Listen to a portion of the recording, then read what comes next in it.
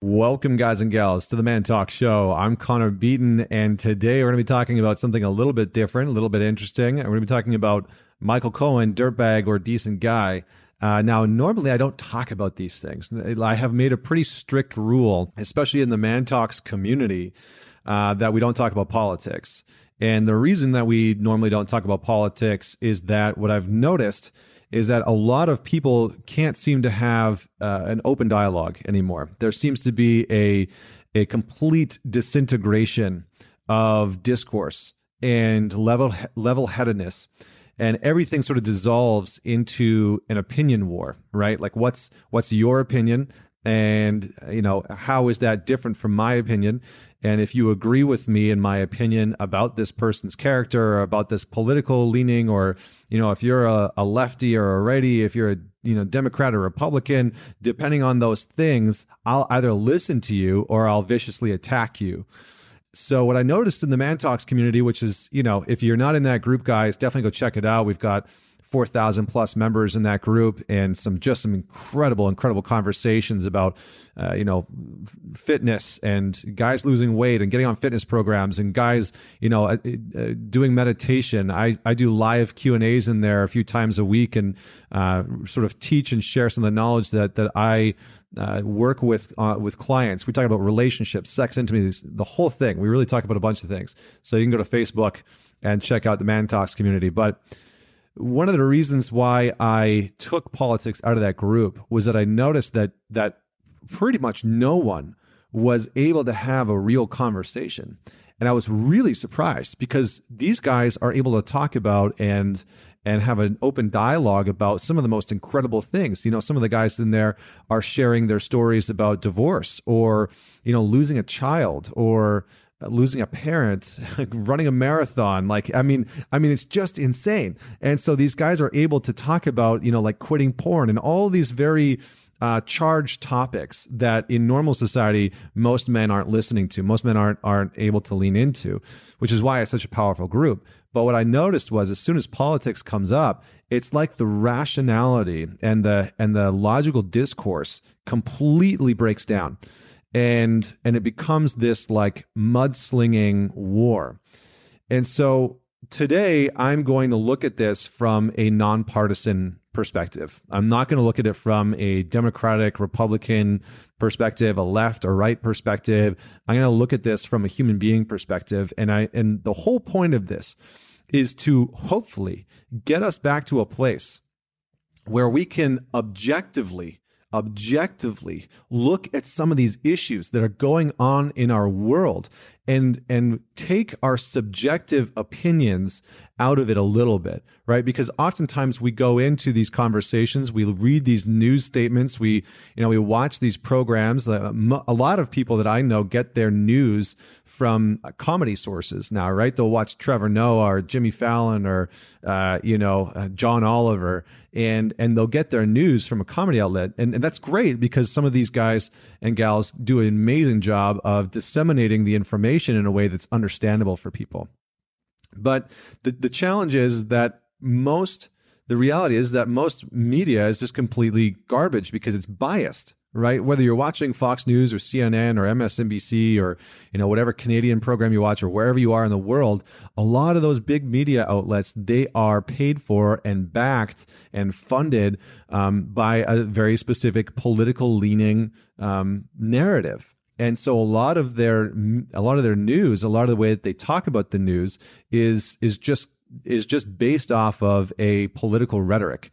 And that's a very dangerous thing. So Michael Cohen, is he a dirtbag or is he a decent guy? The reality is that if you watch the trial, what you probably saw was him getting completely attacked and his character getting ripped apart by the Republicans, and his character sort of trying to be propped up by the Democrats, trying to reestablish some resemblance of a decent character that hopefully the American people could listen to. But the reality is that people need to be able to make their own distinctions and their own judgments, and actually take the politics out of it. So if we take the politics out of it and we look at his actions as a human being, we look at his actions as a man, what we can see is a few things, right? One, he did some really shitty things, right? He screwed up. He was a liar. He manipulated. And this isn't just at the president's directive. This is of his own accord and his own business and his own dealings, right? He committed tax fraud. He purged. Like he did a lot of things wrong. And what we can see is that he admitted guilt, right? He admitted guilt. He sort of repented for those things. He confessed that he did those things and came to terms with them. He brought them forward, not of his own accord, obviously, but he got called out or he got busted. And when he got busted and he was sort of backed into a corner, he admitted all those things. And he, broke down and put all those things out in the world. He's talked about his impact, the impact of his actions, and he's kind of taken responsibility for and accountability for his actions and the impact that those things have had on the people of the United States, the people of the world, his family, his friends, his close people, close friends, and the people that he did business with. So the reality here is that he's a bit of both, right?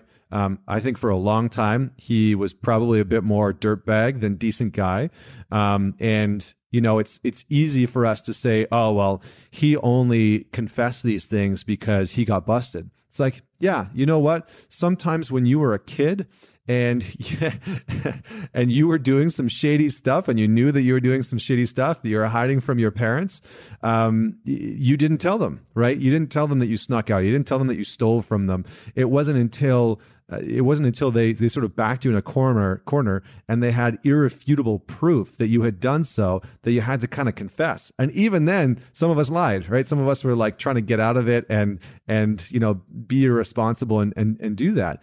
And so the illusion is that when we become adults, somehow those childish tendencies from the environment that we grew up in don't exist anymore. And that's a falsehood, right? Like where did your child go? Where did the 5-year-old or 10-year-old or 14-year-old version of yourself that snuck out to smoke pot behind your parents' back, where did that version of you go? Nowhere. That version of you is within you, right? That version of you hopefully has learned from those things. But the reality is, if that version of you never got busted, if that version of you never learned its lesson, or it got busted, but there was no punishment, right? Because some parents don't want to properly I don't want to use the word punish, but discipline their kids so that they learn their lesson. They continue to do those things, right? Because there's no repercussions.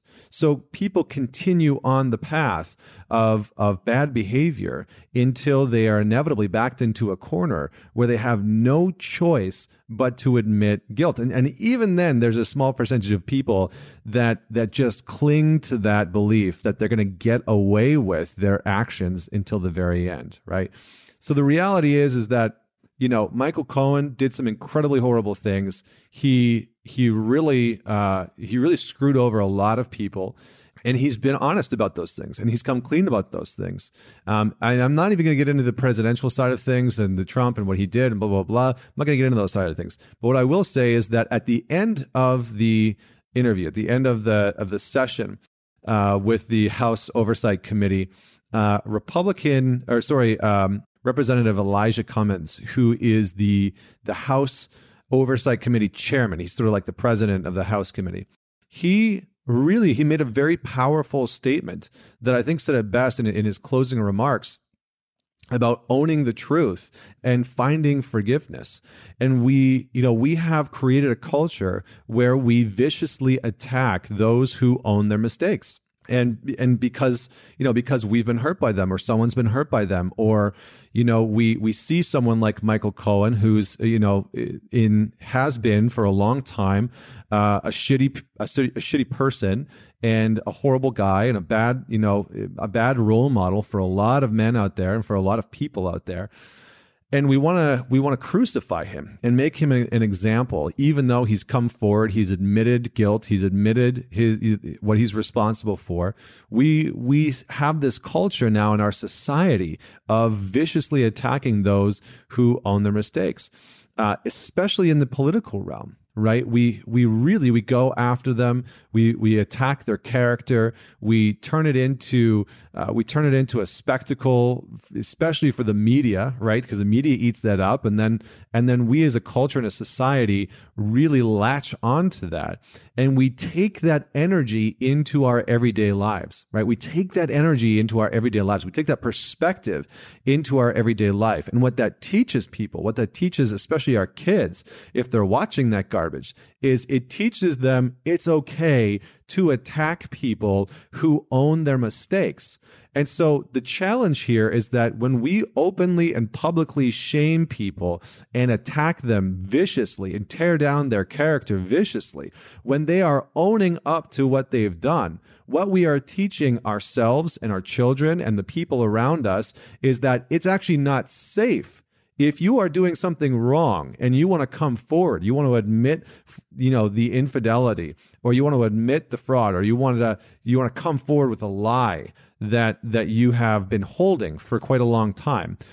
We have created a culture where it's actually not safe for people to come forward anymore and actually present what's challenging for them, and actually own and take responsibility for where they have been irresponsible, where they've hurt people, where they've messed up, because a lot of people around them and a lot of people in the environment want them to pay the price, right? It's sort of like the martyr. It's like, who of us out there hasn't screwed up? And again, I'm not defending Michael Cohen's actions. I want to make that incredibly clear. I am not defending what he did. What he did was incredibly wrong. It was wrong, and it was not good. And he screwed over a lot of people, the American people included. And so this isn't to say that what he's done is right or excusable or anything like that. It's simply to say that he's going to jail, right? Like, this guy is going to jail. He's admitted what he's done, and he's going to jail. And I think the challenge is that a lot of this speaks to the fact that we as a culture and as a society and as human beings, we want forgiveness, but we are slow to forgive. And, I think if the Greeks and the Stoics were around today, they would just be horrified. They would be horrified. Like a century ago, Friedrich Nietzsche said that God is dead. And he said God is dead not as sort of like an existential crisis, like somebody had sort of, killed the existential, or omnipresent or whatever version of God, but rather to say that people's version of God had changed dramatically, and that people were clinging to a belief rather than experiencing a faith. And I think if the Stoics or the Greeks were around today, they would think that rationality, that rational logic and logical discourse was dead. You know what they would say? I feel like if Plato was alive today, he would say the truth is very close to dying. The truth is very close to dying, because we live in an age where chaos and confusion run rampant, and chaos and confusion are an attack on what's real. Chaos and confusion are an attack on the truth. And the more chaos and confusion that we allow, the more that we actually allow the truth to be dissolved, to be disintegrated. Now, the challenge with that is that there are hurt people out there, people who have been hurt, people that are hurting, people who have not learned the lesson that actions have repercussions, that some actions have irrefutable and irreversible implications that we can never go back from, right? You can't take back a murder. You can't take back a tax fraud. You can't take those things back. So we have people that are hurting, who are trying desperately to find a version of reality in which they aren't suffering. Yet we continually play into the creation of a very confused collective identity, right? We have a very confused collective identity as a culture, as a humanity, as a society. And we perpetuate that by allowing ourselves to lash out and viciously attack people that we perceive are on the other side of the fence of our political or spiritual or religious or whatever leanings, right? Like if if we're a Democrat and we look out on the other side and we see a Republican and we automatically say that person's wrong, pretty much everything that person's going to say is going to be wrong, and we're not open to hearing them or learning from them, it's an incredibly huge challenge for us to know what is real anymore. And when these lines become more blurred, people are more prone to getting lost in really untrue controversy, right? Untrue controversy. We fabricate